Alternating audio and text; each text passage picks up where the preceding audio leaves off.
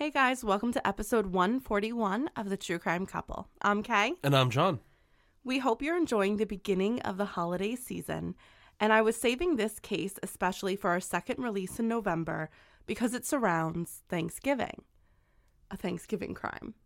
But actually, we were supposed to release this episode last week, and it would have been perfect because it was right before Thanksgiving, but unfortunately, John and I got COVID for Thanksgiving. Yeah, it was a wonderful gift that continues to keep on giving. Yeah, we are still not 100%. No. I'm completely delusional, so Yeah, I bear gotta tell with you, us. Yeah, honestly, I have to tell you, if anything, the worst thing, I don't know about you, but the worst thing for me is the mental fog. So it's like I can't even think properly, so that's fun. It's my lingering cough. Yeah. It's killing me. But unfortunately, we didn't get to go see our family in North Carolina. We were kind of Bummed out? Yeah, it was just us. It was nice to be together, but sad to not see family. So I guess this is us celebrating Thanksgiving in a very morbid way. Sure. Also, thank you guys for all your kind wishes and and everything. Just keeping us in mind. We appreciate that. Everyone was so sweet with all of their get well wishes, and we truly appreciate it. So thank you so much.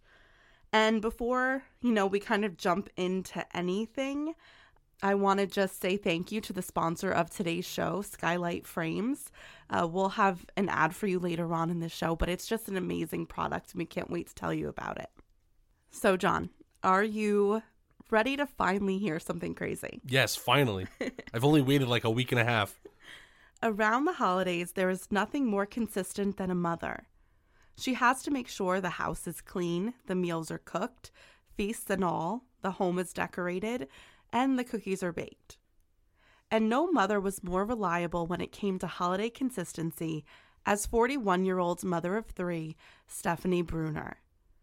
That was why it seemed especially odd when just 3 days before Thanksgiving, she left to take a walk at 10 p.m.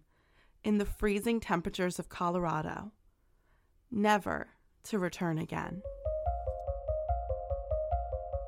Police say the suspect, 31-year-old Jeffrey Dahmer, has confessed to the killings of 11 people whose remains were found in his apartment.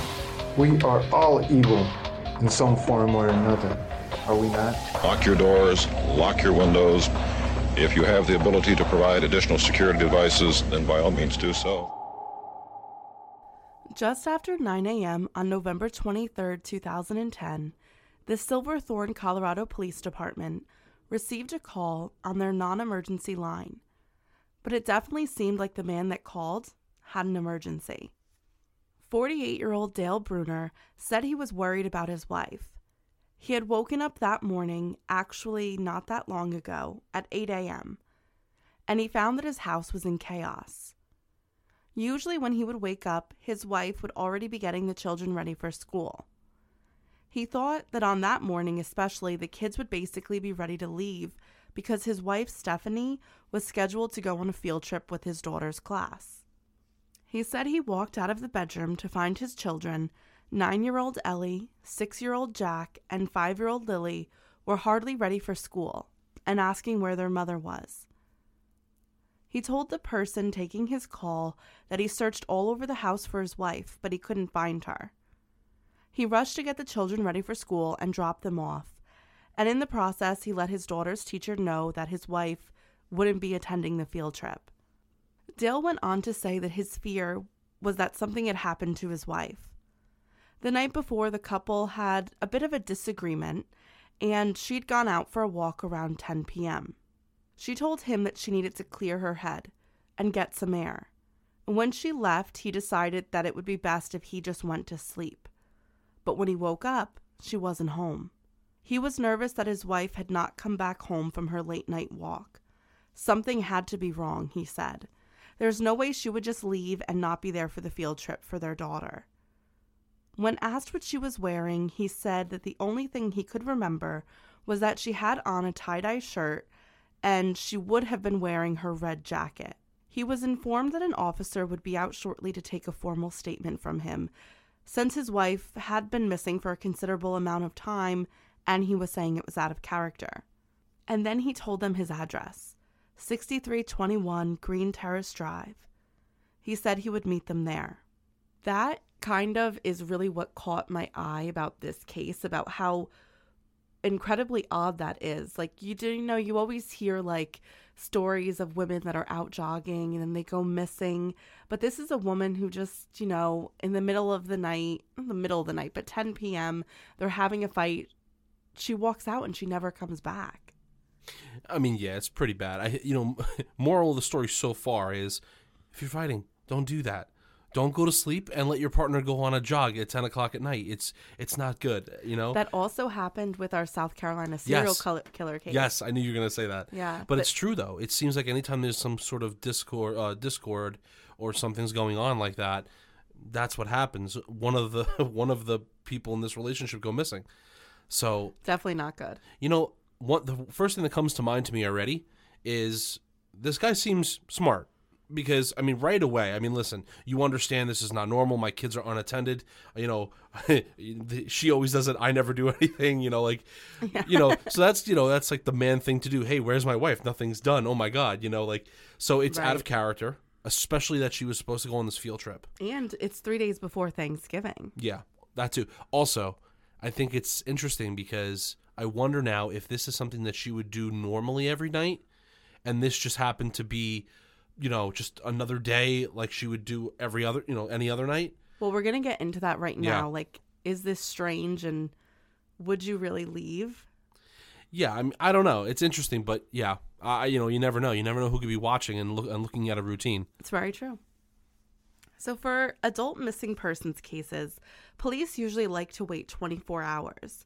But if Stephanie Bruner went out for a walk the night before and didn't return, this could potentially mean that she had gotten hurt and maybe she was outside in the elements, which in early winter in Colorado is very cold. Technically late fall, but it's basically winter temperatures in Colorado. The night prior, the temperature was 1 degree Fahrenheit, which is negative 17 Celsius for non-US listeners. They always like when we tell them. Oh, yes. What the rest of the world does. And with the wind chill, it was more like negative 24 degrees or negative 31 Celsius. So it was absolutely freezing. And if something had happened to Stephanie, it was pretty likely that she would have died of exposure. Not to mention that morning it had also begun to snow. Yeah, it depends on how long someone's out there and what they're wearing. If they have an insulated jacket on, that might help. So but it seems like she just kind of spur of the moment, I'm going out for a walk. So she's not going to bundle up as much as she's just going to want to get some fresh air. So if something happened, this could be really dangerous. And that's why they take this case really seriously in the beginning. And it's not that typical, well, she's an adult, let's give it some time. They're like, no, she could be in some pretty serious trouble. And that's just the reality of what it's like for law enforcement in Colorado and their search and rescue teams. You have to think all the mountains and all the kind of different terrains that you have to work against. If someone wants to go missing, it's kind of hard to find someone out there like that. Exactly. So the search for Stephanie needed to begin quickly. They had to deal with the fact that she could be in the worst case scenario. So they mobilized fastly. Immediately when detectives heard claims that Dale had made during the beginning phone call that he made, getting out and going for a walk after a fight is normal, they felt, but not in negative 24 degree weather. So they thought that this was a little strange, almost like a death wish. Yeah, you gotta really enjoy that kind of temperature to go out there like that. Right, or they're thinking like, what could have been so bad that she wanted to leave that house? Yeah, like what was the conversation about? See, but this is when it starts to, in my opinion, kind of go inward because it sounds almost too good to be true, his story that he obviously gave to police to get them to get there to begin with. Because, right. I don't know, he just seems, obviously I'm not listening to his recording or anything, but he does seem a little blasé. It's like, okay, my wife's missing, I don't know where she is, can you just come over here and help me out? Like, it doesn't seem like there's a lot of genuine concern there. Well, I will say, I don't want to misrepresent him because he was very panicked. Okay. About his wife being missing, and he was kind of voicing his concern over and over again to police that his wife would have never left her kids. Okay. At least we get like some sort of clarification there. Sorry. Because no, it's okay. Because I'm thinking like, okay, they might need to look now inward, like I said before, to see. Okay, let's listen to the call. Let's look around maybe the property. Right. Try to understand why they would have even fought to begin with. In the beginning, it seemed like he wanted to kind of keep it together for his children, and then once he dropped them off is when he made the phone call. But I guess what you're saying is it is interesting, the non-emergency line. Right. Aspect of Yes. it. Yeah. So the police waste no time in the investigation.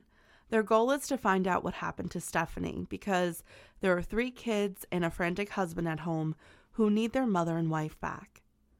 So the scenarios they want to work through, in addition to completing a massive search, are that Stephanie either ran off, died by suicide, or had been kidnapped or murdered. Like, those are the 3 potential situations that they're approaching here. And while the detectives are working out their initial interviews of friends and family, the search and rescue team that work within Silverthorne and the surrounding areas are going to kick into high gear. And there are other search parties that are beginning to organize in the less wilderness-like areas, if you want to call it that. So let me get into the area and the terrain a bit here first.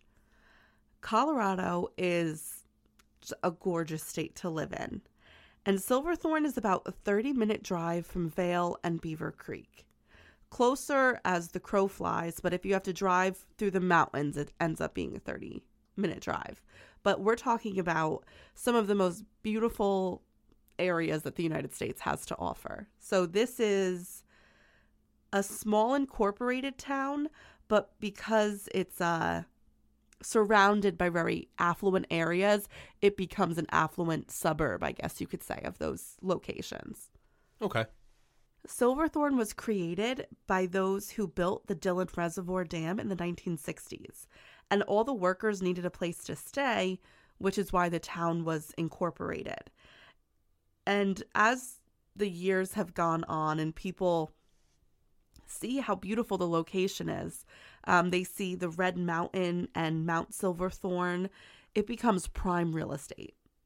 So it's for people who can't, maybe, I don't know, I don't want to say it the wrong way, but Vail is so expensive and so is Beaver Creek that this is the next option.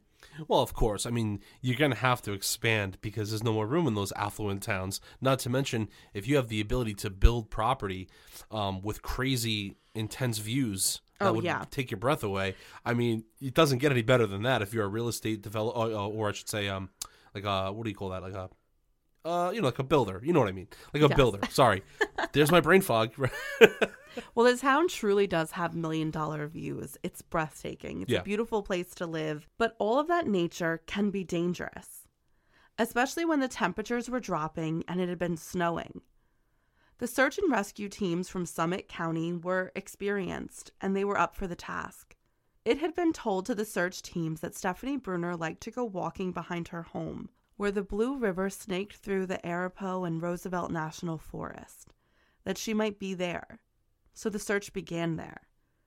The hunt for her in the terrain was difficult, but the thought process was that if she had fallen, she could be suffering from hypothermia. And when someone suffers from hypothermia, they really do some bizarre things. So she could be thinking irrationally. And that's why they wanted to search everywhere, because when someone who's suffering from hypothermia begins thinking irrationally, they do bizarre things like take their clothes off or try to travel further away from where safety is. Yeah, I mean, what it does is it alters your mental state. I mean, you do not function normally. You can't. So it's actually, from what I hear, it's insane when you're going through that. Right. You can't really distinguish what's real and what's fake. It's kind of weird. Right. So meanwhile, in town and on the major highways, the community joined in the search for the beloved mother of 3. Stephanie was very involved in schools and in the town, so everyone knew or interacted with her at some point, and they all wanted to help.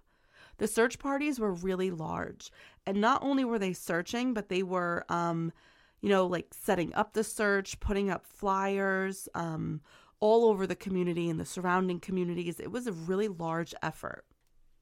And while the streets and the mountains are being searched, the detectives wanted to do the first thing that I guess you must be taught in detective school.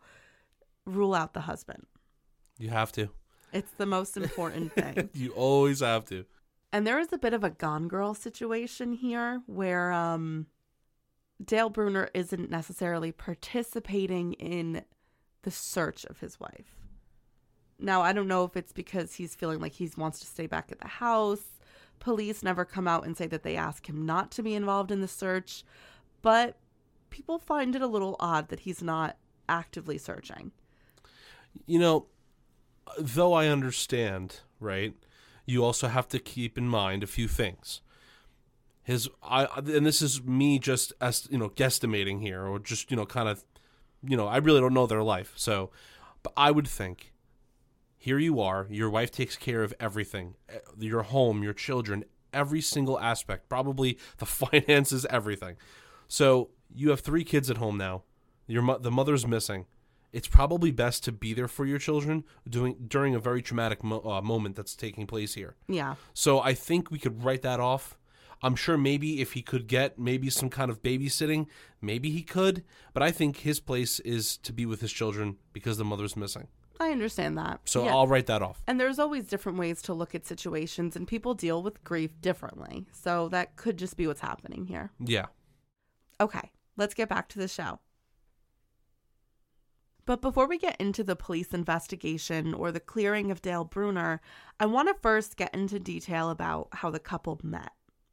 The love story that existed between Dale and Stephanie Bruner began 17 years earlier when they met on the beautiful Mount Hood in Oregon. 1 year after graduating from the University of California, Irvine with a degree in social ecology, Stephanie volunteered as a Goodwill ambassador on the mountain. And officially, a Goodwill ambassador is an expert at public engagement and education, and they're dedicated to taking tourists on the beloved wilderness trails of Mount Hood. They are also known as the Trail Keepers of Oregon. What a cool name. It is pretty cool. So really, Stephanie just wanted to share her love of the outdoors, and she thought that this would be something exciting for her to do before she joined the Peace Corps, which was what she really wanted to do after college. But while she was taking a group of hikers out on the trail, she ran into Dale Bruner. Dale was off on his own with his camera equipment, as he was a professional wildlife photographer. And honestly, could you even think of a more perfect match for two people? It's really true, though. I mean, yeah, they would have, I'm sure, so much fun together, just taking pictures and exploring different places around the world. And that is exactly what they did. And the two hit it off immediately. They basically had the same lifestyle and hobbies. And those who know Stephanie thought that Dale, being calm and quiet while still being fun and charismatic, was perfect for Stephanie. Stephanie was described later as fearless. She loved skydiving and sports like surfing and skiing, and she made Dale a little bit more adventurous, and he gave her a sense of peace. So everyone really liked them together. She shared in the sentiment because only a year after dating, the two are going to move in together in Silverthorne, Colorado. So first they buy a home together. And it was an expensive place to live with views that were like no other. But Dale was making good money with his photography career. And Stephanie also contributed to the household in a major way. She kind of had two jobs. She worked as an engineering technician in Summit County, so she was kind of like a city planner. And in her spare time, which I'm sure she didn't have a lot of, she taught dance classes, like ballroom, swing, wedding dances. She'd always been a lifelong dancer, so she still loved keeping that passion in her life, and she was a very physical person. But I mean, it's kind of like Wonder Woman status, where you have a full-time job, 3 kids, and then you do dancing lessons on the side. Yeah, I mean, That's incredible. That is a lot. And I know we're talking about the backstory, but can I just give you a thought here, because I think it's important. Okay. Moving forward, what I get from her is something that I think is a true double-edged sword. And what I'm referring to here is, think about this.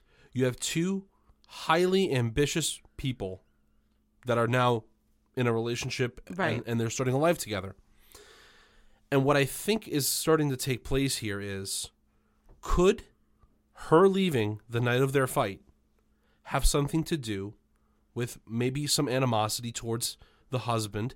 Because I feel like she's so adventurous and so ambitious and so lively that I think she might feel like she was stunted or maybe not used to the full potential of herself.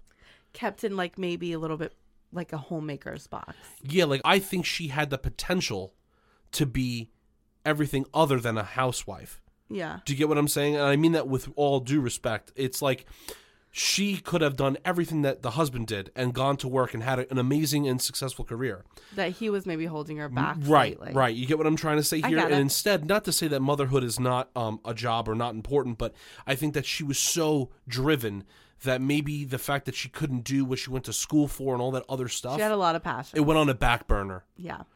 And I'm thinking, could that have something to do with her leaving?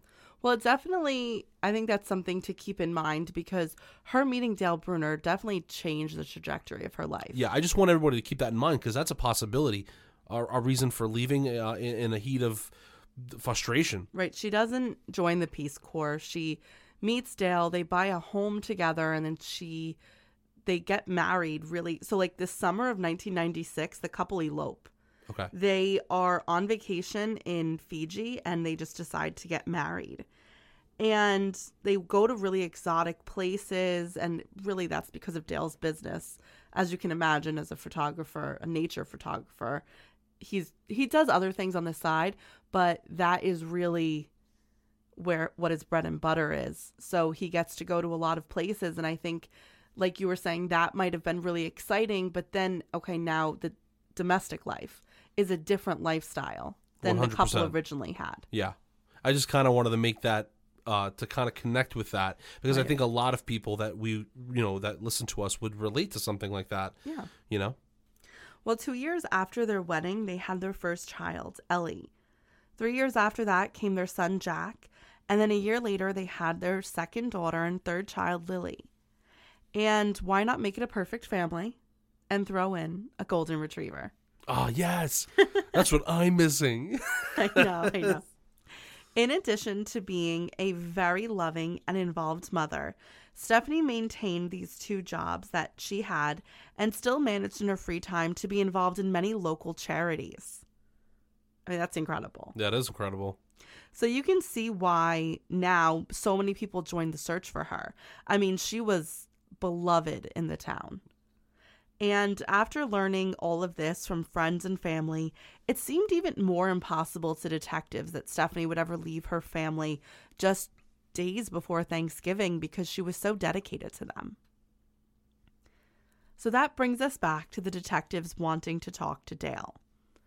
It was November 24th, the day before Thanksgiving that year. They not only wanted a picture of what had happened the night that she had gone missing, but they wanted to understand what life was like in the Bruner household.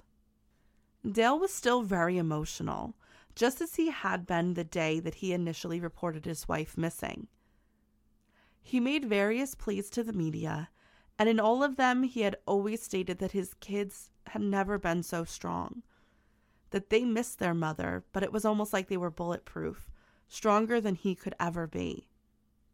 So when Dale got to the station, the police asked him to first answer some questions, which would hopefully jog his memory about some things, and then they asked him if he would write his entire story down about what had happened that night. Dale stated that it was around 10 p.m. when Stephanie left the house. She had said she needed some fresh air after an argument they had.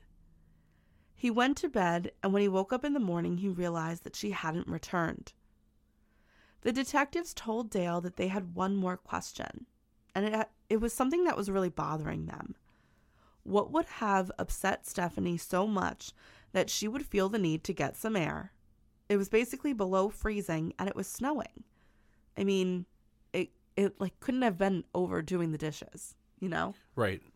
Dale insisted that it wasn't a big fight, more like a disagreement over something.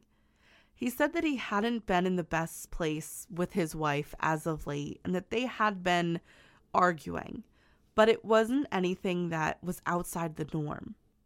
He had thought things were getting better with his wife. And honestly, he said, that's really why I wasn't concerned right away when she didn't come home, because I thought when she said she was going out for air that she wasn't really going for a walk. I thought she was going to see her boyfriend. Ooh, that's not good. And let me ask you a question. Why is he being so secretive about what they fought about? He still did not come out and say what it was.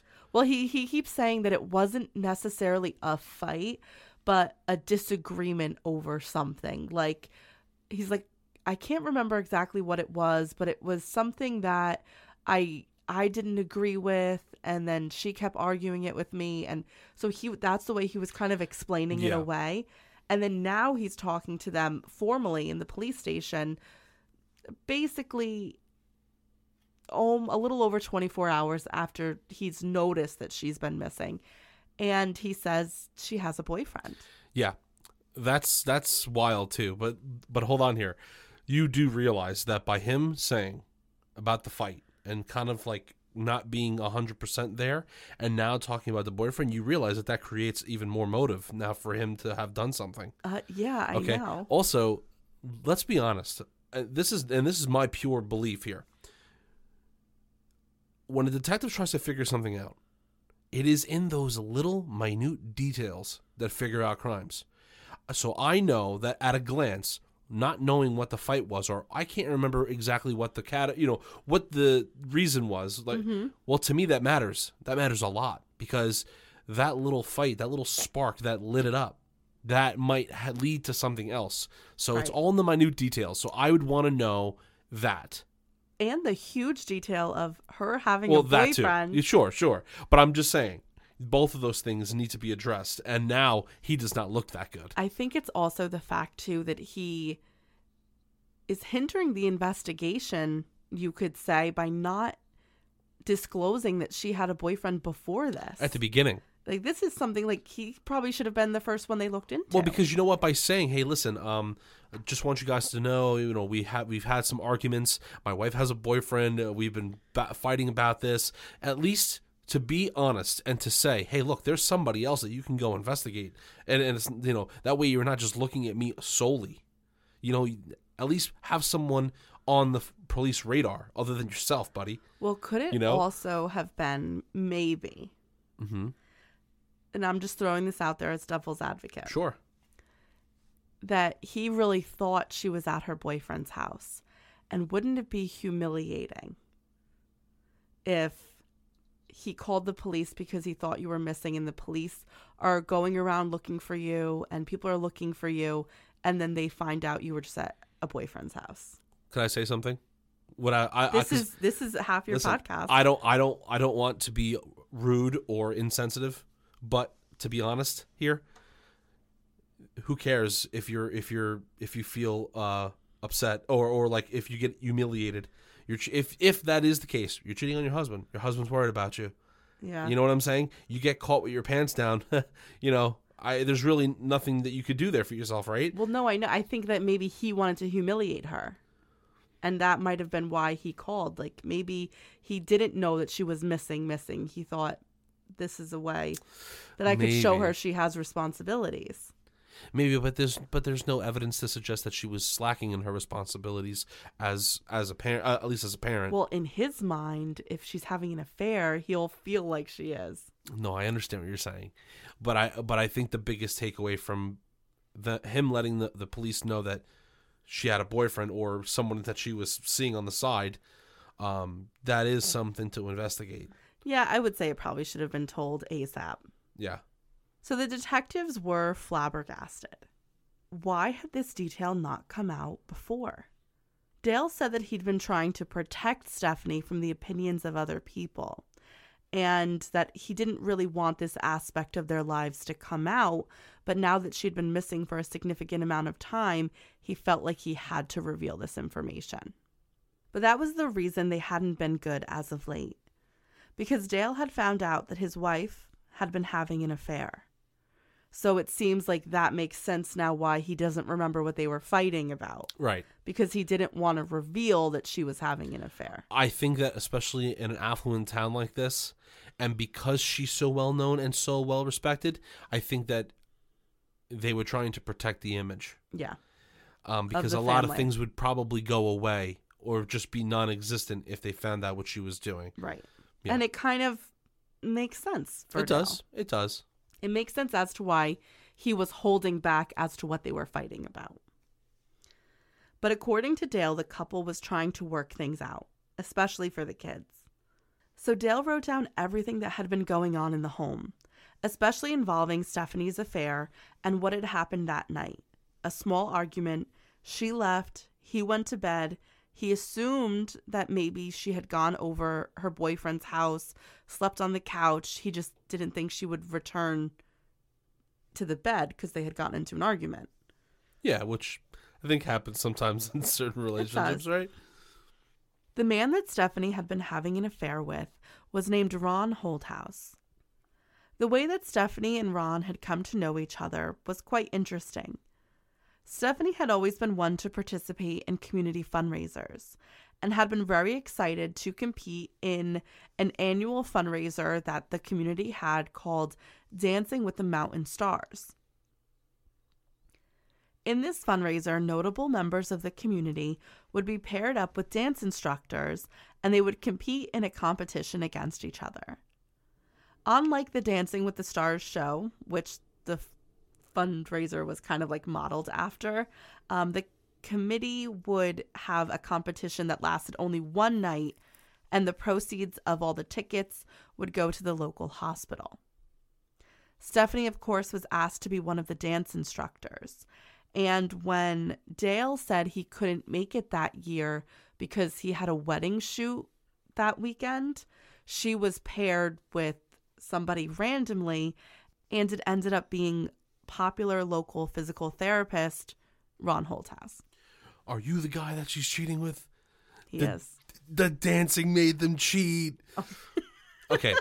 I have to say. Well, it brought them close. Yeah, it got them close. You know, Stephanie and Dale, right? Two nice names. You know, you guys are cute. Can you just be cute? Don't fight. Like, don't cheat on each other. You know, just use the John method and everything will be all right. What's the John method? The John method? You don't know the John method? No, Babe, how do you not know the John method? Anytime Kate and I get into an argument, yes. My number one thing is, don't be embarrassed that I say this out loud. Okay, I go to her, I go, stop. Let's not fight. Don't laugh. Come on, seriously, be serious. Okay. I say stop. Let's not fight. I love you too much and I do not want to argue with you. I'm sorry if I did anything to upset you. If I could do anything to remedy it, just let me know. Yep. And that's what I tell you, right? That's what you tell me. That is what I tell you. Yes. So that is the John method. I see him thinking about the line to say next. Yes. Because sometimes I trip it up, right? Adorable. But anyway, use the John method and everything will be all right. Sometimes things go beyond the John method, John. I understand. Because there has to be genuine feelings behind it. I agree with you. But, in some cases, the John method works. No need to leave and run out in negative-degree weather. Just use the John method. I agree. But maybe there's something more happening here. Well, yeah, obviously. Now, the training for this competition began in September of 2010, and the show was supposed to be in late October. This is where things get complicated. When I write these episodes, I always strive to do so for the victims. So no matter how you feel about extramarital affairs, and trust me, they are not True Crime Couple approved, but just follow me on this journey, okay? Oh, I'm following. Okay. I'm ready. I'm here. I'm good. So later, according to close friends of Stephanie, with whom she confided in, she believed that she instantly hit it off with Ron. He was attractive, tall, and athletic, and he was very sweet to her. She felt a strong connection to him right away, and she believed that her relationship with Dale had faded over time. Stephanie told her friends that the two of them never slept together, and that their relationship was purely emotional and spiritual. Stephanie's friend revealed that Stephanie told her that she was in love with Ron. that when she'd gotten laid off from her job as a city planner, which we'll get into later, that it had only been her relationship with Ron that had helped her get through it all. She said he was compassionate and that he cared about her, and he always wanted to listen to what she had to say. But not only was Stephanie married, so was Ron. Oh, you guys. I know. Damn you guys. She told her friends that they were both unhappy in their relationships and they wanted to be together. Not only had they been seeing each other while they were training for the dance competition, but now they were also meeting up outside of it as well. But this is good information. Now this gives other people that you could put on a suspect list. Right. Let me just say, there is nothing worse than a woman scorned. That's true. Could Ron's wife have some sort of, have something to do with her disappearance? It's very true. So I like where this is going. The more you dig, the more kind of shit you find. Yep. So Stephanie had also told her friend that Dale had found out about the relationship she was having with Ron. More on that later. I know how he found out. So it's an interesting one. But Stephanie told her friend that Dale wanted to keep his family together. And she gave her the impression that Dale was fighting for his family, but Stephanie had definitely moved on. When the competition happened, Dale didn't attend because he had been shooting a wedding on that day. But Ron's wife, Cindy, she was there. And it was clear that she felt uncomfortable with Stephanie, and she had Ron leave immediately after the competition. It was pretty clear that she had an idea as to what was going on. okay.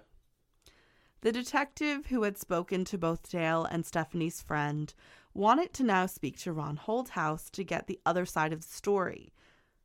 And with him to talk to Ron Holthouse, he took with him a detective from the Colorado Bureau of Investigation, because now they're also involved in this missing persons case, which seemed at this point, because she had been missing for so many days, and if she was outside, she most likely was not surviving the temperatures.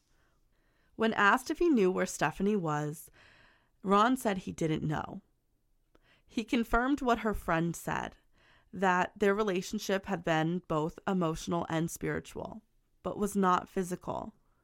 He did tell them that the last time he saw Stephanie was on the day she disappeared. Well, that doesn't sound good for you, buddy. No, Ron. Doesn't sound good. So Ron said that he basically had a revelation that he wanted to work things out with his wife. He wanted to end the affair that they had been having, physical or not. He wrote an email on Sunday saying that he needed to end things between them. He went on to tell them that Stephanie was not happy about this. She had fully intended to leave Dale for him. She requested that the two of them meet in person because she wanted to talk about things face to face. So he agreed, and he arranged for them to have a meeting, and that was on November 22nd. When the two met, Ron told her that as of that moment, his wife Cindy didn't know what was happening. And she had an idea, but she didn't know for sure.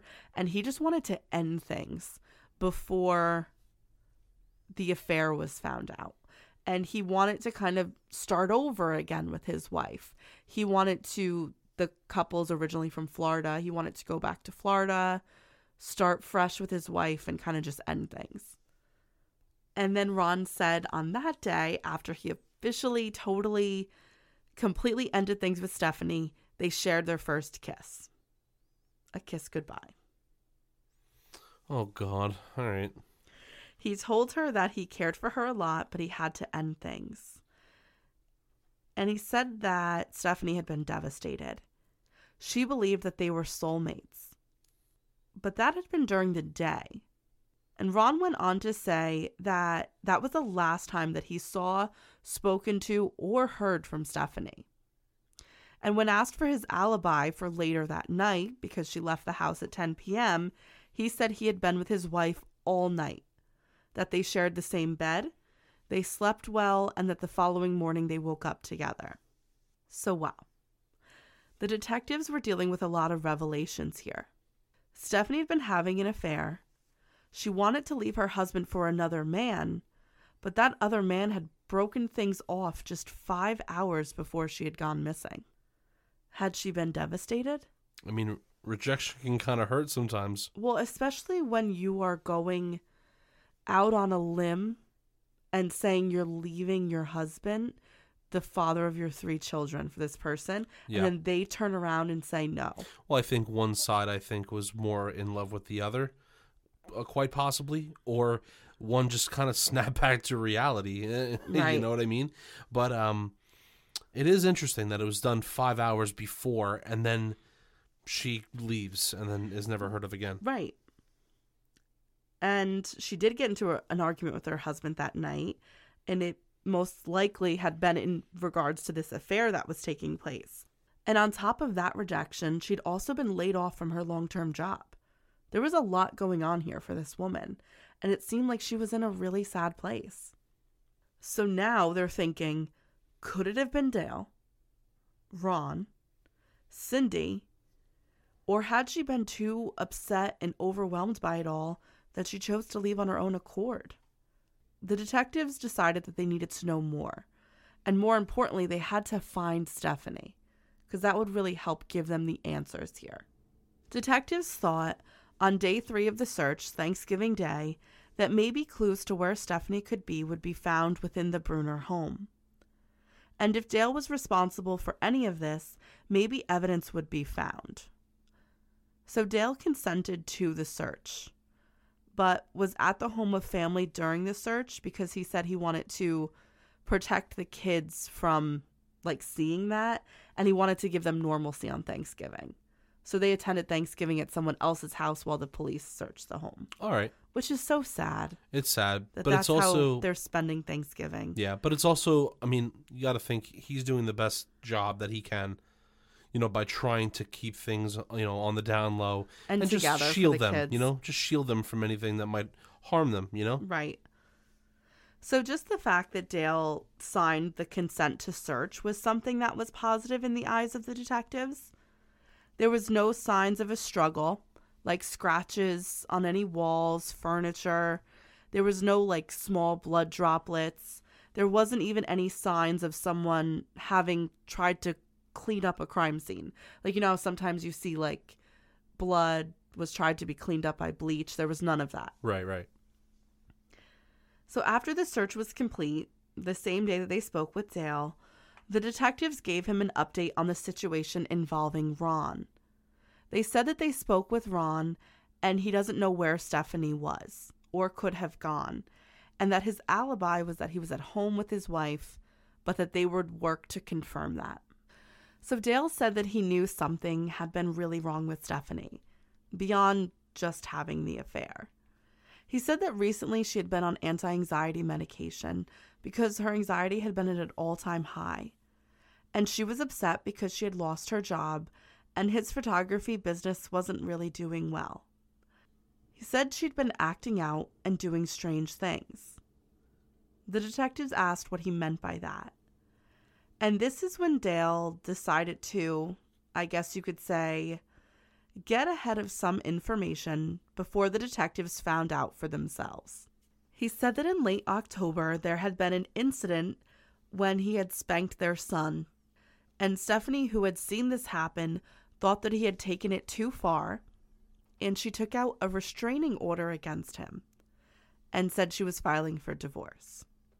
Okay, I mean, I understand that whole thing. I mean, but listen, certain things happen, and sometimes you don't want to do that, and then you realize, oh wow, I shouldn't have hit my child that hard, or I mean, to go to an extreme like that makes me think, is he telling the whole truth here? Because based on one episode, one issue, I don't think that's enough to warrant that kind of behavior. Well, he was trying to say, and I think you're on the right track. Yeah. But he's trying to say that when she did this, she was in the midst of her affair. And he thought that she was doing this as kind of well, he did this, so this is the catalyst for me to leave. I understand. Provoke me, please. Kind of one of those things. And okay. that because she was trying she was intending to file for divorce. She saw this as the incident that would allow her to get custody. And maybe even mentally justify it too. Why she's leaving. Yeah. But I think on the other aspect of it, like you said, it would be weird to do that after just one incident. Right. So I want you to keep that in the back of your mind. Yeah. So then Dale said that once Stephanie realized what the restraining order really meant, she rescinded it immediately. So 10 days after the restraining order went into effect, it was rescinded. Yeah. See, messing with that whole thing is such a bad idea. Well, hold on. Oh, okay. Never This mind. is only one side of the story. You know what? You are correct. We can't make assumptions. I'm sorry. I'll take it back. Stop. Yeah. Stop. Don't want to fight with you.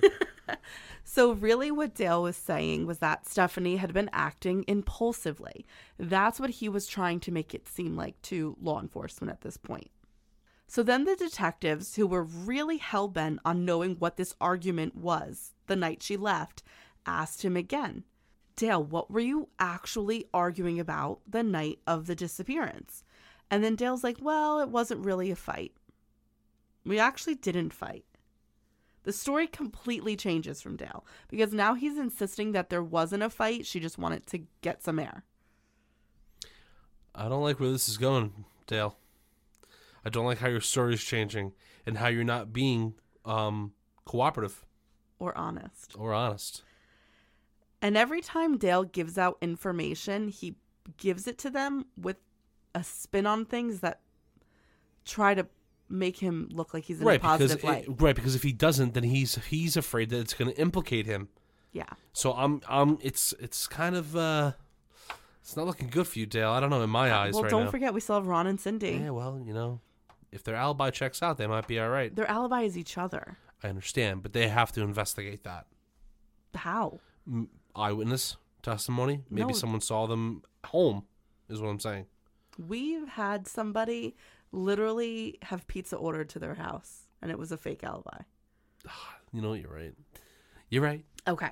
So really for a while, detectives had been kind of backing away from the idea that Dale was involved in this disappearance after the search came up okay, and then they found out about the affair. But now Dale doing this and saying this and changing his story and bringing up the restraining order, it kind of put him right back on their radar. So I think as Dale was thinking he was doing things to take him off their radar, it was actually having the opposite effect. I would be curious to know if he has any means of getting rid of a body to a place where nobody would know to look, or what does he do in his spare time? These are all things that might lead to if he is the guy or not. Well, it's interesting you mentioned that. Okay. Because it is after this conversation with Dale, the next day actually, that the detectives would get an answer to their most pressing question. What happened to Stephanie? Because on the 26th, her body was found. Okay.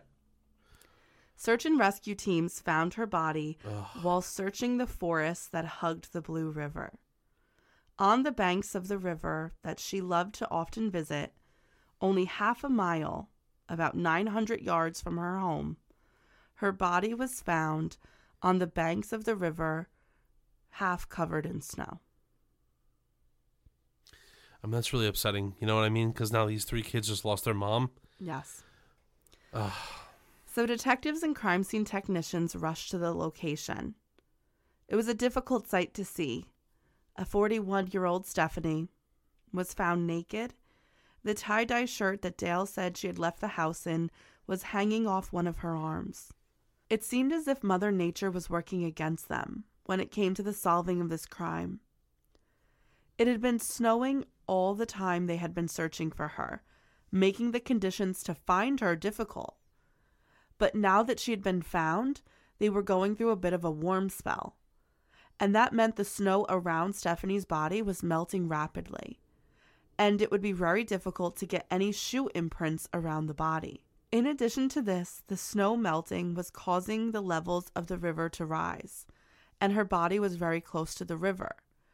as the water rose up around her, not only was it more rapidly melting the snow, but it was washing away any DNA evidence that could be useful to them. I was just thinking that, like, yes, it would wash away evidence, but wouldn't the snow and the colder temperature, even though it's warming up, wouldn't that kind of preserve the body just to see if there's any, like, bruising or any other kind of injuries like that? It would preserve her body. Right. I mean, obviously the evidence would be gone, but I mean, you know. That's what it meant. Like, the evidence is definitely washing away completely. Right, because, you know, like, sometimes they'll say, like, oh, well, we can't determine what happened because the body is way too decomposed.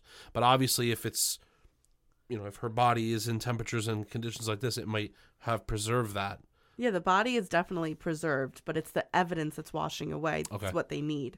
Because your body can only tell you so much. Yeah, that's true. Everything around it and on top of it that could have been helpful, especially the boot imprints. The techs at the scene worked quickly to record the scene and get what evidence they could. And then Stephanie's body was carried away from the river and was taken to the medical examiner for an autopsy. Dale and Stephanie's family were informed of the discovery immediately. When Dale was told where his wife had been, he looked in the direction of the river and he broke down sobbing. He was a wreck. How was he going to tell his 3 children that their mother would never come home? The autopsy results were released 3 days later. Stephanie had water in her lungs and suffered from signs of hypothermia. She had been alive when she was placed basically half in the river. The soles of her feet were clean, so she had not walked or been forced to walk through the woods without her shoes on because her shoes couldn't be found. That's odd. Yeah, it is a little interesting, and I think it is something that they're going to question. But again, they can't find a lot of her clothing. Like, the only piece of clothing she's found with is her tie-dye shirt. So they're thinking that the person who killed her took a majority of her clothing. Right, because, I mean, it doesn't seem like you would intentionally take your clothes off like that, even if you were in a state of hypothermia. Well, actually. But you would, but your clothes would be near you. They weren't. That is a little odd. I don't know, but yeah, something doesn't make sense here. Based on what had happened to Stephanie's body, it was immediately clear that she had not died by suicide. There were no signs of sexual assault, but swabs had been taken for good measure. On her skull, there was evidence of blunt force trauma. She had been hit by something that had caused her skull to break. Based on crushed bones in her throat and bruising around her neck, manual strangulation was also apparent. The opinion of the medical examiner was that it was not clear what the exact cause of death was. The blunt force trauma, the drowning, hypothermia, the strangulation, or a twisted combination of any of those horrible things that happened to the mother of 3 young children on that snowy November night on the banks of the Blue River could have killed her.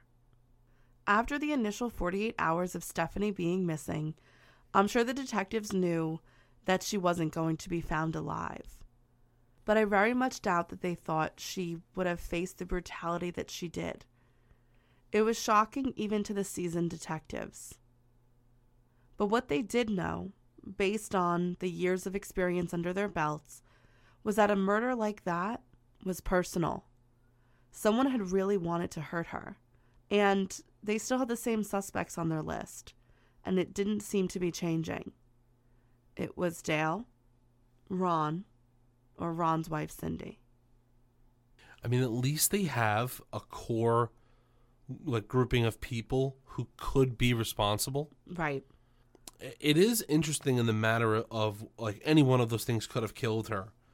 Because I feel like strangulation, I mean, that takes such a long time, and it's so aggressive and personal and it's so, barbaric. I mean, it's just... The story that the prosecution is going to present later on to a jury is absolutely heartbreaking, but it explains all of the injuries that she suffered. Okay. It's just, I don't know who could really be responsible at this point. They all have motive that. They all have motive.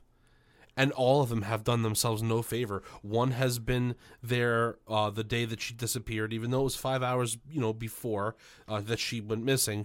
That was the last person to see her. The husband has motive because he's been cheated on. Maybe he feels like he's been wronged. You have the Ron's wife. I mean, that's not good either. No one's going to like to find out that their husband's cheating on them either. So everyone has some sort of motive and hasn't helped their cause. Yes, especially because Ron had been trying to end the affair, and Stephanie seemed like she really didn't want that to happen. Right. That also makes a person desperate. Like, what if Ron felt that he had to kill her for her to stop? Like, you never know. Or an argument just ensued. Yeah, you never know. For all you know, she could have, tried to smack him or something. One thing led into another, and he hit her over the head, and then he was like, okay, well, I'm in it. I might as well do what I have to, or think I have to do what I have to do. And there's a potentiality that could have happened with Dale, too. Or Dale. Yeah. Or Cindy. So the next move they wanted to make was with Cindy. Not only was she a suspect, but she was also Ron's alibi. An interview with her could tell them a lot. In the interview, she revealed that she had only just recently learned of the affair that had taken place between her husband and Stephanie. Cindy told the investigators that her husband told her about the affair just before Thanksgiving dinner. I mean, that's not a good place to tell Well, I think he that. did it because then he knew they'd be around people. Yeah. Afterwards, then she would calm. It's a strategic thing this guy did. When they asked, she admitted to them that she had been so angry in those moments. And when she found out what had happened and the extent of it, she told her husband that she hoped that Stephanie would rot in hell because she was so angry about what had happened. She said she was furious, but then when the woman's body had been found, she said she felt horrible that she said something like that because now all she could think about was Stephanie's children. Cindy did confirm Ron's alibi. She said she had been home with him the whole night. They asked her what I'm sure you're thinking now. Would you lie to protect him? And she said she wouldn't lie because if he did this, it was his own fault and he shouldn't have even been having an affair. So she wasn't going to be the one to cover for him because she was still angry with him. Or she's using him as the fall guy so she can get away with murder. Possibly. You never know. After Cindy's questioning was over, the detectives asked her and Ron if they'd be willing to take a lie detector test, and the couple agreed. But when the couple came in to take their test, they both failed. Ooh. Now, we don't know exactly what the questions they failed were, but we do know that a lie detector test is not admissible in court, but it kept the couple on the police radar. Their alibi, after all, was each other, and they both had a strong reason to commit the crime. You're like, why are you so nervous? If anything, I mean, a lie detector test, it's almost like a false positive. Because, even if it is wrong, the lie detector test, why are you acting suspicious? Why are you acting a certain way? Why are you on your toes? What are you hiding? Well, what we learned in another case that we covered is that just because the public is being told by law enforcement they failed the test, we don't necessarily know what questions they failed. Right. I know 100%. They might not be questions to do with Stephanie's murder, more the affair. In the meantime, the detectives had a lot of questions regarding Dale and Stephanie's marriage and the situation involving the affair, the divorce, the restraining order. It was all really confusing. And it seemed like they were getting answers, although they might not be necessarily happy with these answers, from Ron and Cindy, but they still weren't getting answers from Dale. So they wanted somebody to kind of iron out the details of this intense drama that seemed to be Stephanie and Dale's life as of lately. So to do this, they spoke to Dale and Stephanie's family and friends again to try and nail down the events and the timeline to have a true picture painted of what had been happening over the last couple of months. So based on their conversations with all of these people, they were able to put this together. Are you ready? I'm ready. First, Stephanie agrees to do the charity. Dale can't participate because he has a wedding to shoot the weekend of the event. Stephanie assured him that it was okay. She would just be paired with somebody else. And this is when she met Ron. Over the course of the following 3 weeks, she began to fall in love with him. Hard. And he her. It was mutual. The two really went full swing. You see what I did there? I like that. Into things. So that brings us to October 13th. This is an important date because a lot of things happen on this day. It was a Wednesday, also important. On that morning, Dale was going to take the kids to school. And when Stephanie was working, Dale was always the parent to take the kids to school because this is when she was a city planner still. But on that morning, Stephanie had been in a rush to get to work, and she realized she forgot something at home that was really important. As she ran back into the house, she saw her daughters downstairs, and she heard crying upstairs, and then a smack, and then more crying. She realized it must have been her husband and her son upstairs. So she's going to run to them. And according to what Stephanie told her family, friends, and later a judge, she heard 7 more smacks. And by the time she got to the door, she saw that her son was hysterically crying, and he was bent over Dale's lap, and he was aggressively spanking the son. She said that her son was hysterically crying.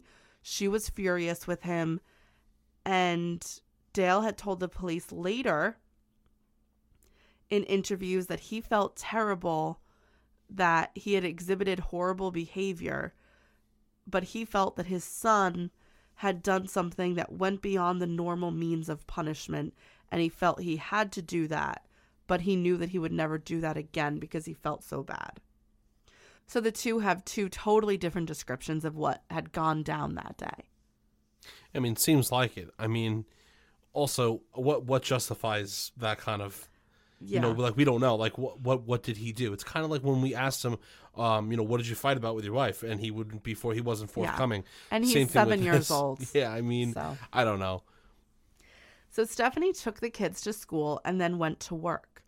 It was on that very same day that she got laid off. Okay. As a bad day. That's a really bad day. So once she left her job, she went to the police to report the incident. When asked, she said that she wanted to place a restraining order on her husband. She spoke with a judge who accepted her request, but Stephanie had another interesting request for the judge. She asked them not to have the restraining order served or take effect until the following Monday. Remember, this is Wednesday. So Monday, the 18th of October, was when she wanted the order served. And although the judge thought this was odd, they obliged. According to Dale, he said that it also wasn't a good day, that he knew his marriage was off, and that Stephanie had been angry about him hitting their son. She had just received news that she was laid off, but when she got home, she made an interesting request. She asked if they could go away for the weekend as a family. So that Thursday, Friday, Saturday, Sunday, if they could go away on a long weekend together. So he agreed, thinking, okay, this is good. I'll spend time together with my wife. I'll spend time together with my kids, and maybe we'll make this all better. According to Dale, they shared a fun and romantic, and what he just said was a very happy weekend together, and that they returned home Monday morning. Okay. But when they got to the house, Stephanie told Dale that she wanted to talk. She revealed to him that she'd been having an emotional affair for the better part of a month. She told him that she still loved him, but that she had found her soulmate, and she wanted to be with him. She wanted a divorce. She also said that she could not stand what he had done to their son, so she had gone to a judge and asked for a restraining order. She said that restraining order will take effect today, and that any minute the sheriff's department will be there to remove you from the house. It doesn't seem, I don't know. That sounds so intense. According to Dale, they had a great weekend together. Then they come back. I'm having an affair. I want to leave you. I want a divorce. There's a restraining order against you. The sheriff's department will be here in minutes. I mean, that's intense. I feel like this is very disingenuous. I don't know. I mean, I can understand if there are other incidents of him doing this to the child or the other children there too, and herself also. Like if she is being abused in any way, right, then I can understand this course of action. But if that was taking place and then you go and do that, you tell the judge to prolong it to be able to go out on the weekend. Like, what is your end game? Well, maybe it's very odd. She is trying to find the best way to do this. Or is she looking for a way to leave? Yeah. Like with the kids. I think, like, is she trying to do that? I think she's trying to find a way to leave. Yeah. And she was right. Within minutes, the sheriff's deputies were there. And for 10 days, Dale didn't see Stephanie or the children. Wow. Finally, during a request hearing that Stephanie requested to have the restraining order rescinded, during a court hearing, Dale told a judge that he regretted what he had done and said he would never do it again. When Dale came back to the house, he said he wanted to fight for his family, but he understood if Stephanie wanted to go. Stephanie told him that she had actually gone ahead and purchased a condo. Dale said that if that was what she wanted, he would let her do that.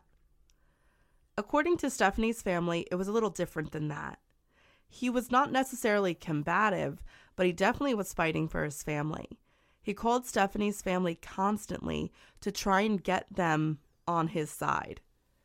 Now, throughout the years, Stephanie's family had grown less and less fond of Dale. They said that he had a major temper, and on 2 occasions that they know of, he was very violent with Stephanie. So when he called them, her sister in particular was definitely like, her sister goes on later interviews and goes, I felt like at the time, Stephanie, I didn't know what she was doing, that she was going through a chaotic time in her life, but I knew that she shouldn't be with Dale. That's what her family felt. And it is interesting that now we're starting to see other people's perspective into their relationship. So it does seem like he can fly off the handle, and he is. And with that being said, if someone's able to be that way, there's always the possibility that things could escalate. Correct. Right. And the 2 instances of violence had been once when Stephanie had been early on in their relationship in a fight with Dale, and she wanted to leave the house, and he choked her and said, "You'll never leave me." Yeah, that's pretty intense. And then the second incident of violence is when she was first pregnant with their eldest child, and he like aggressively pinned her down and had his knee hard against the belly. Yeah, that's also insanely crazy. Also, I just want to say, when she was with Ron and doing those extracurriculars, yes, you also have to take something into account. She even said it was an emotional affair, right? Well, once again, I'm not condoning, that kind of behavior, obviously, but she's obviously not getting what she needs emotionally, supportive, someone that's supportive who could be emotional. Right. Obviously, she's not getting that from Dale, and I think that might even be a way for her to that she wants some help. I mean, if you really start to take a dive into this, you could understand why she might be doing what she's doing. Right. She sees that as a way out, not necessarily as her cheating and trying to get rid of her life. She might feel like the only push she's going to have to actually leave a bad relationship that she's in would be the support of another man. It's possible. Mm-hmm. So when it came time for Stephanie to move into her condo, Dale did help her do so. That was on November 20th, 2 days before she disappeared. According to a later interview that was had with Ron, He stated that the first time he actually told Stephanie he didn't want to be with her any longer was the night of the 20th, the first night she moved into her condo. She was talking with him about how she had made the first steps towards them being together. She was leaving her husband, she got her own place, and now all that was left to do was for him to leave Cindy. And that's when he said, I'm not ready to do this. Actually, I want to start over with my wife again. So, as you can imagine, this was probably a massive blow to Stephanie. The same night that she moves into her condo, her boyfriend tells her, I actually am not leaving my wife. You've done everything on your end and potentially put yourself in danger, but I'm not going to do what I said I was going to do. And Stephanie goes back to Dale that night. Dale said he was sleeping in bed. This was the night that he moved Stephanie into her condo, and he heard a commotion downstairs, and the next thing he knew, Stephanie was coming back into bed with him.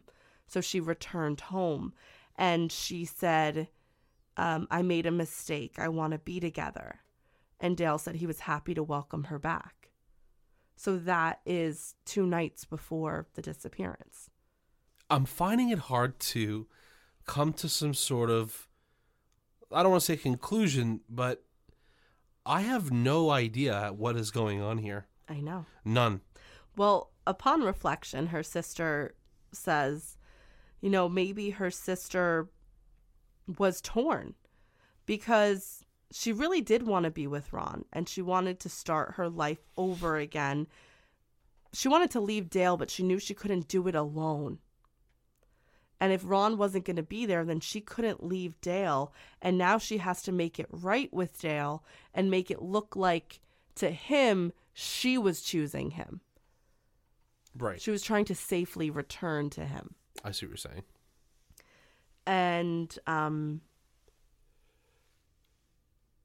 the fact really was that Stephanie wasn't just going to give up on her relationship with Ron.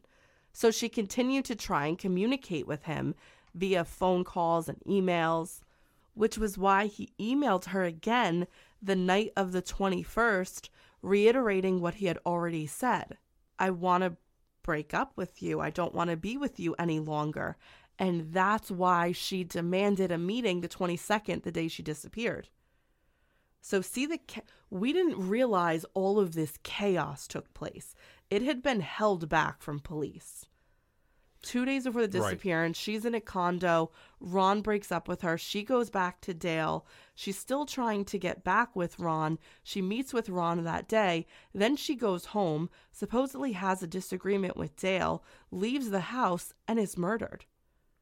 That's a crazy 48 hours. Oh yeah, and there's a lot of emotionality in that as well. You have 3 people or 4 people that are in this crazy roller coaster ride. Yeah. I mean, the emotions, that there's so many highs and lows here. I mean, these play factors in some sort of escalation. Right. So based on the story now, with the gaps filled in and all, the detectives felt as if they really needed to focus on Ron and Cindy, because it seems like Ron and Cindy are the catalyst here.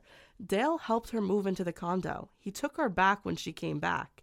So it seems like the aggressors here, or the ones that have the most to lose, are kind of Ron and Cindy. Well, they're the ones that have the conflict with Stephanie, I should say. And we can't forget the couple failed the polygraph test. So they brought the couple in for questioning again, and they requested to search their home. They, like Dale had, agreed to the search, and law enforcement searched their home and vehicles while they were being questioned. It turned out that the home of Ron and Cindy had been clean. They searched every inch of the house and their cars, and nothing indicated them in the crimes. Cindy's journal was found, in which she spoke about her feelings, how badly she felt for Stephanie's children, and how she prayed that their mother would be able to be home with them for Thanksgiving. And according to their computer records, the story that Ron had told them about the email that he sent and all the other emails that he said he sent were corroborated, because not only had he sent Stephanie that email on the 21st that was confirmed, and then she sent him an email back asking to meet, and he agreed again. But he also said, I was home the night of the murder because I sent emails to a business associate and then went to bed. And it's true, these emails did come from his computer and his IP address. So he was most likely home the night of the murder. Ron. Okay. So it's so crazy. Both houses are clean, no evidence anywhere. Alibis, well, Ron's alibi seems to be more legit than anyone else's because of the emails. Right. Well, the police at this point really rule out Ron and Cindy. Yeah. So now it's December 6th, and the police really have one suspect left, Dale.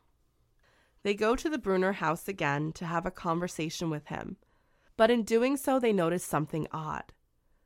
Every picture of Stephanie, any trace of her having lived at the home at all, was gone. Only 15 days after her disappearance, she had been wiped from the home that she worked so hard to create. The police searched the house again, but they knew at this point it was futile because if Dale had wiped the house of Stephanie, he'd gotten rid of whatever evidence remained in the home as well. The only thing left in the house that day that was Stephanie's was her laptop, and they took it with them. Police re-interviewed Stephanie's friends and family and asked if they could help them with the case they were trying to build against Dale. They also had received a tip from a woman that Dale had dated back in 1993, and they wanted to look further into it. At first, when the woman called, they didn't think that it was going to go anywhere. Sometimes when people have connections to cases, they reach out to get involved, something the detectives were used to.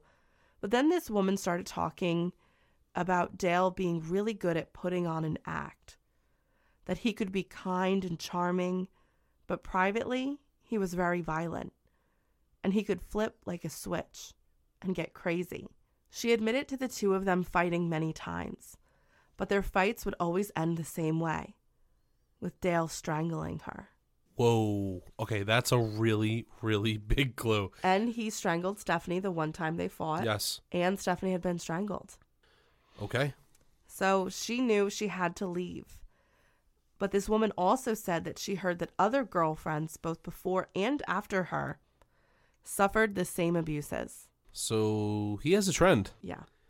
So as they were talking to Stephanie's friends and family, her sister and friend gave insight to the police about the two violent incidences. They said that Dale had gotten very angry. At first, he had tried to strangle Stephanie. That's the first incident.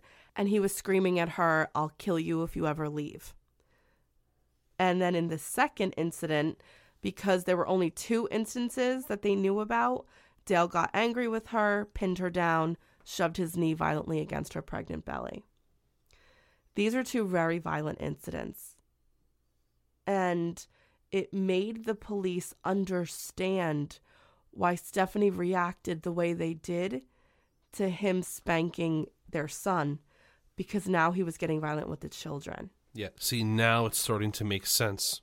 He's getting worse with his temper and his violence. And she wants to protect her kids. Mm-hmm. This was going to be a really tough call for the district attorney. They truly believed that Dale Bruner had killed his wife, but all they had was circumstantial evidence.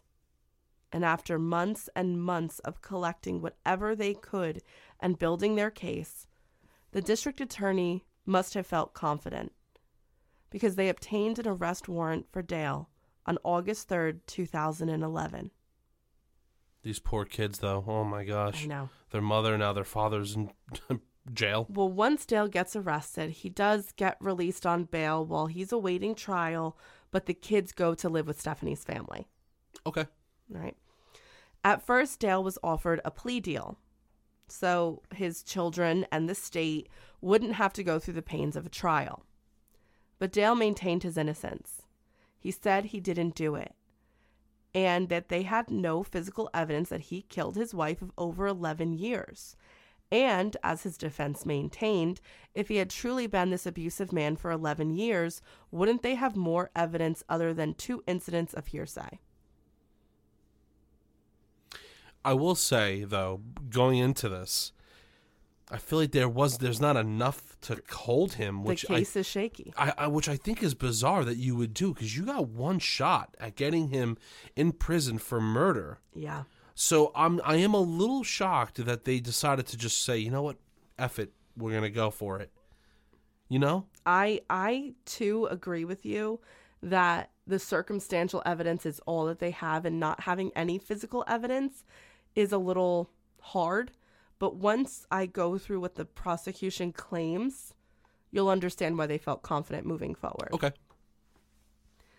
So the case began in July of 2012. So first, let me go through the prosecution's case here. Their theory was that Dale was a violent man. Stephanie had been afraid of him for a long time, and she didn't feel as if she could make it on her own. And the catalyst for her leaving was the comfort and support that she found in Ron to be able to leave.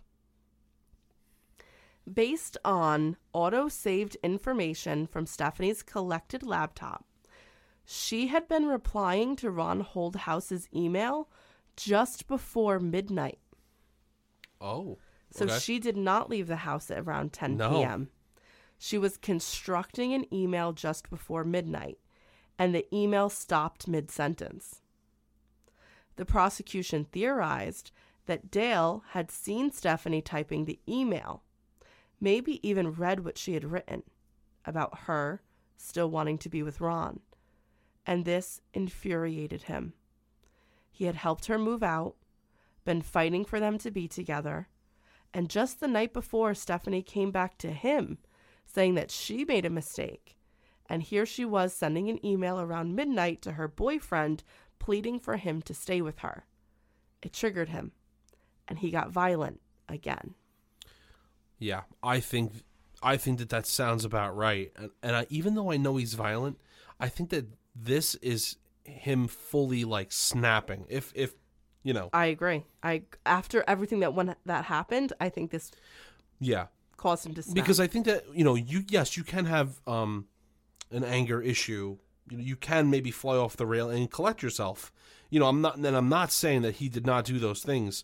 I know that he got violent. But I'm just trying to say some people, they might be able to bring it back and kind of reel it back instead of doing more damage. You know what I mean? Yeah. Because he's not an innocent man here at all. But I think that maybe seeing the email as she was typing it, saw what she was doing, had just a full, like a mental breakdown. Well, I think that he's more than just a man with anger issues. I think he's a violent man. Yeah. And this caused him to snap. Yeah. And abuse can always look different. Just because someone's not being hit every day doesn't mean they're not abused. Right. She's probably living in a constant state of fear. When's he going to be triggered again? Yeah, and I think she really needed to have someone to make that next step. Yeah, because I think she was right there, but it wasn't enough to kind of push her, to make the right call. Right. And stay there. You know what I mean? Well, especially because Ron backed out. Yeah. Although they didn't want to, the prosecution put the couple's eldest daughter on the stand. She testified that on the night of her mother's disappearance, she heard her parents fighting. Okay. So it wasn't just a small disagreement. It is claimed that sometime during the fight, Dale strangled her, as he had done before with other girlfriends and Stephanie herself. And then, because he thinks she's dead or passed out, he brings her down to the river, which would explain why she was only in her t-shirt. Okay. There were no clothes ever that were taken. He just got rid of them. Wow. However, at some point, Stephanie regained consciousness. And by the river, Brunner found a rock nearby and smashed her over the head with it, breaking her skull. Then he threw her into the river, thinking she would float down it. But she was not dead, and her body was not carried down the river, just deposited on the banks about a quarter of a mile downstream. She drowned in the freezing cold temperatures of the Blue River. Wow, that is crazy. So he strangled her. Then he hits her over the head. She's still not dead, but must have passed out again. And then when he puts her in the river, that's why she had water in her lungs Right. and hypothermia, because she was still alive. Still alive. Trying to make it. That is so sad.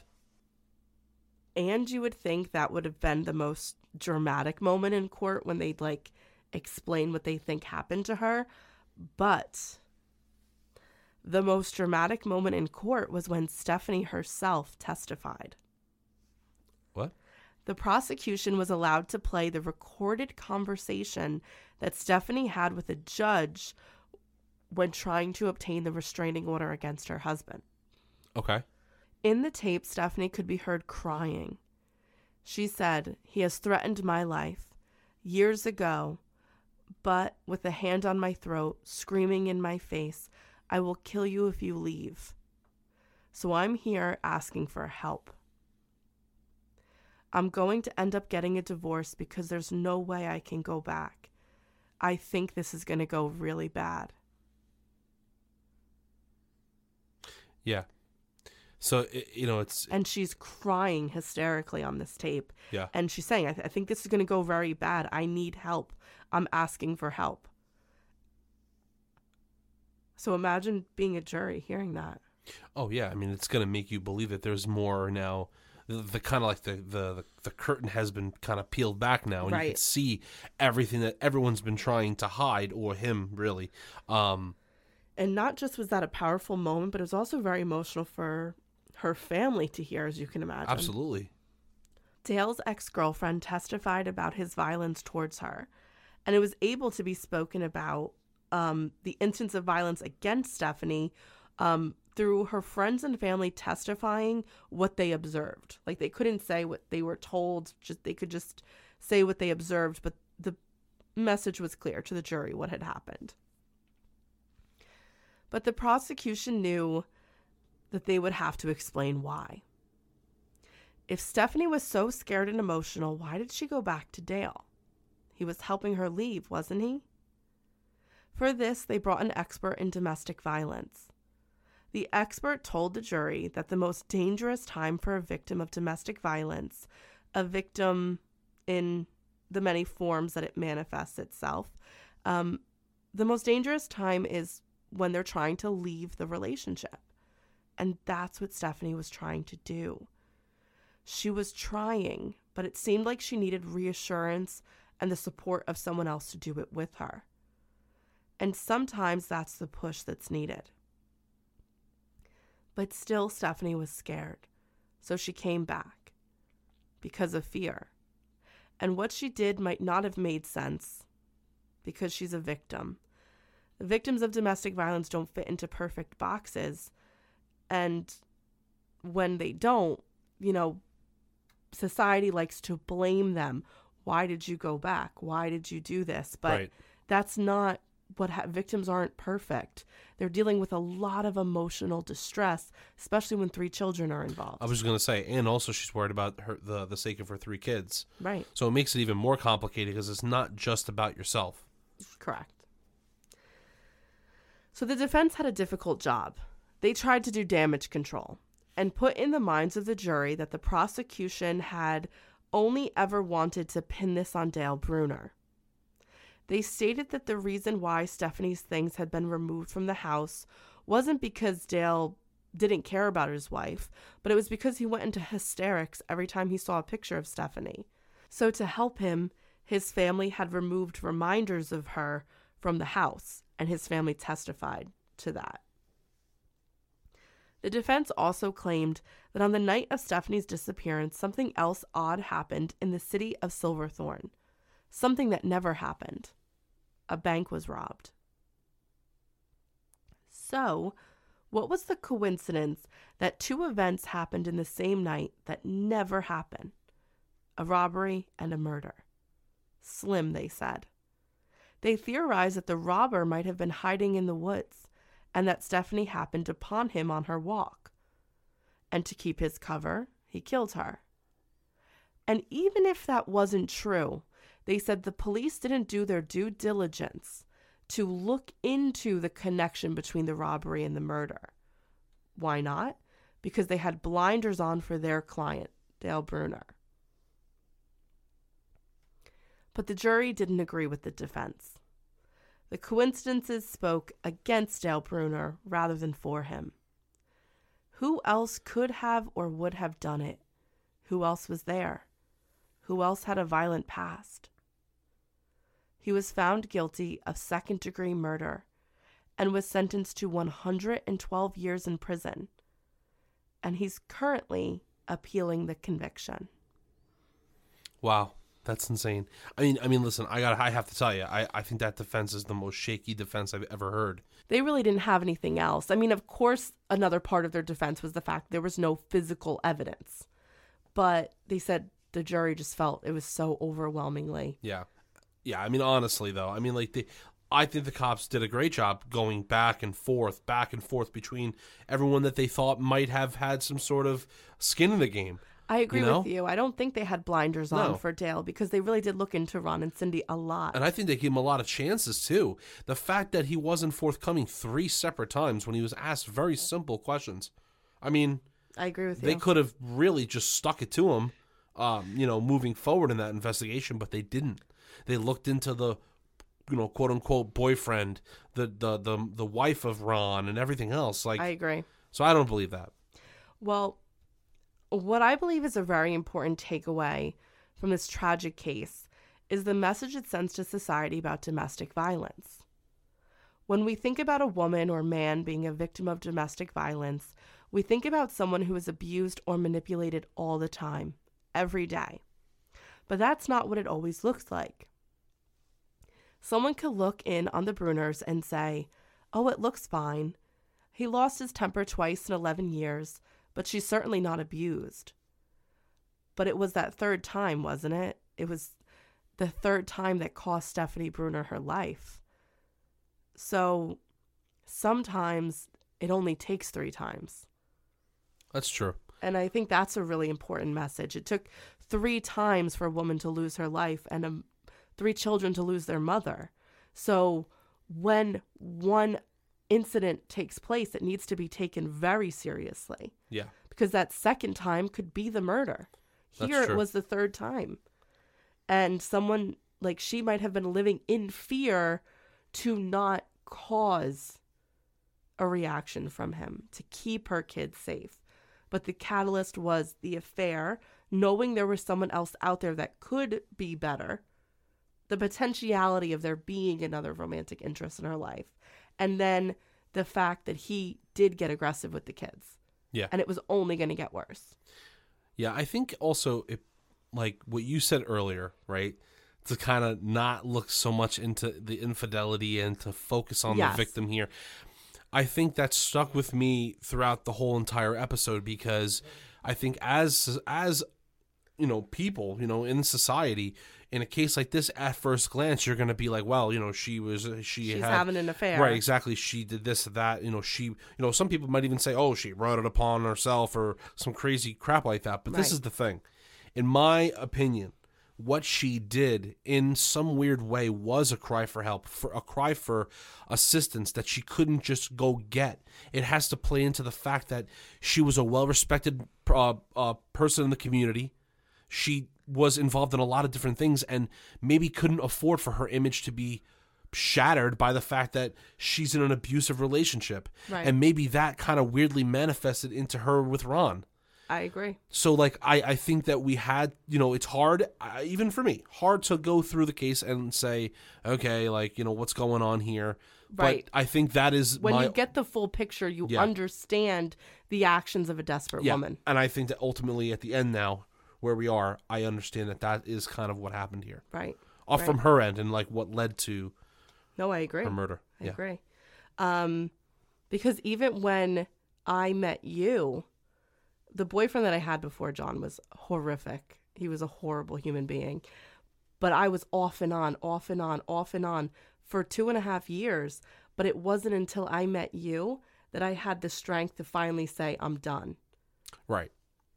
So Right. it's sometimes it is that push that you need to be like, oh my God, I went on one date with this guy and he was better to me in 3 hours than someone was in 3 years. And you just get this, like, it kind of clicks sometimes. Right, and that's the whole thing, and that's why I said what I said, because think about that. Even if you and I did not end up with each other, that still would have opened your eyes to the possibility that there is someone out there that can meet your emotional needs as far as every other need. You know what I mean? And that you weren't receiving, or in her case, wasn't receiving. So that is really important here. So I think it's an important message to leave with. And then also the fact that 3 times, like, that's crazy. yeah. Sometimes it takes one time. Not every case of domestic violence is going to look like you see on TV shows or, so we have Right. to be more open-minded and more cognizant of what's happening in the families around us. Okay. That was an intense episode. It was. We got through it, We did. COVID and all. Oh, yeah. Sorry, guys. Guys, you have no idea the amount of coughing editing we're going to have to take out of this episode. So many But coughing it was worth episodes. it. We're so glad that we got to bring this episode to you. And before we leave, I just want to say a huge thank you to new Patreon supporters that are donating to the Patreon page and getting all of our bonus episodes. We just want to say thank you so much to Ashley, Sarah Janice, Devin Cushing, Andrea Rose, Christy Matthews, Tabitha Delgado, Jessica Manson, Elizabeth Reinhart, Jessica Bell, Amy Bergen, Amanda Spates, Amy, Amanda Davis, Brittany Faciello, Danielle, Tina upped her pledge and so did Molly, Ashley Chitwood, Sarah Saharan, Amy Riley, Susan Baltree, Mary, Queen V, Tabitha Hogan, Michelle Rosenberg, Avery Birchfield, Roz Rhodes, Jennifer Emmons, Melissa Hudson, Susie Costello, Heather Gordon, Allie, John Freeman, Merjam Murphy, Amy Miller, Grace Dennison, Marty M., Christina Wilson, and Janae Young. Thank you guys so much for joining. We hope you're enjoying all those extra episodes. And if you want extra True Crime Couple episodes, another extra 2 a month, you can go to patreon.com/truecrimecouple. All right, guys, until next time, wash your hands and do not park next to vans. Bye, guys. Bye, guys.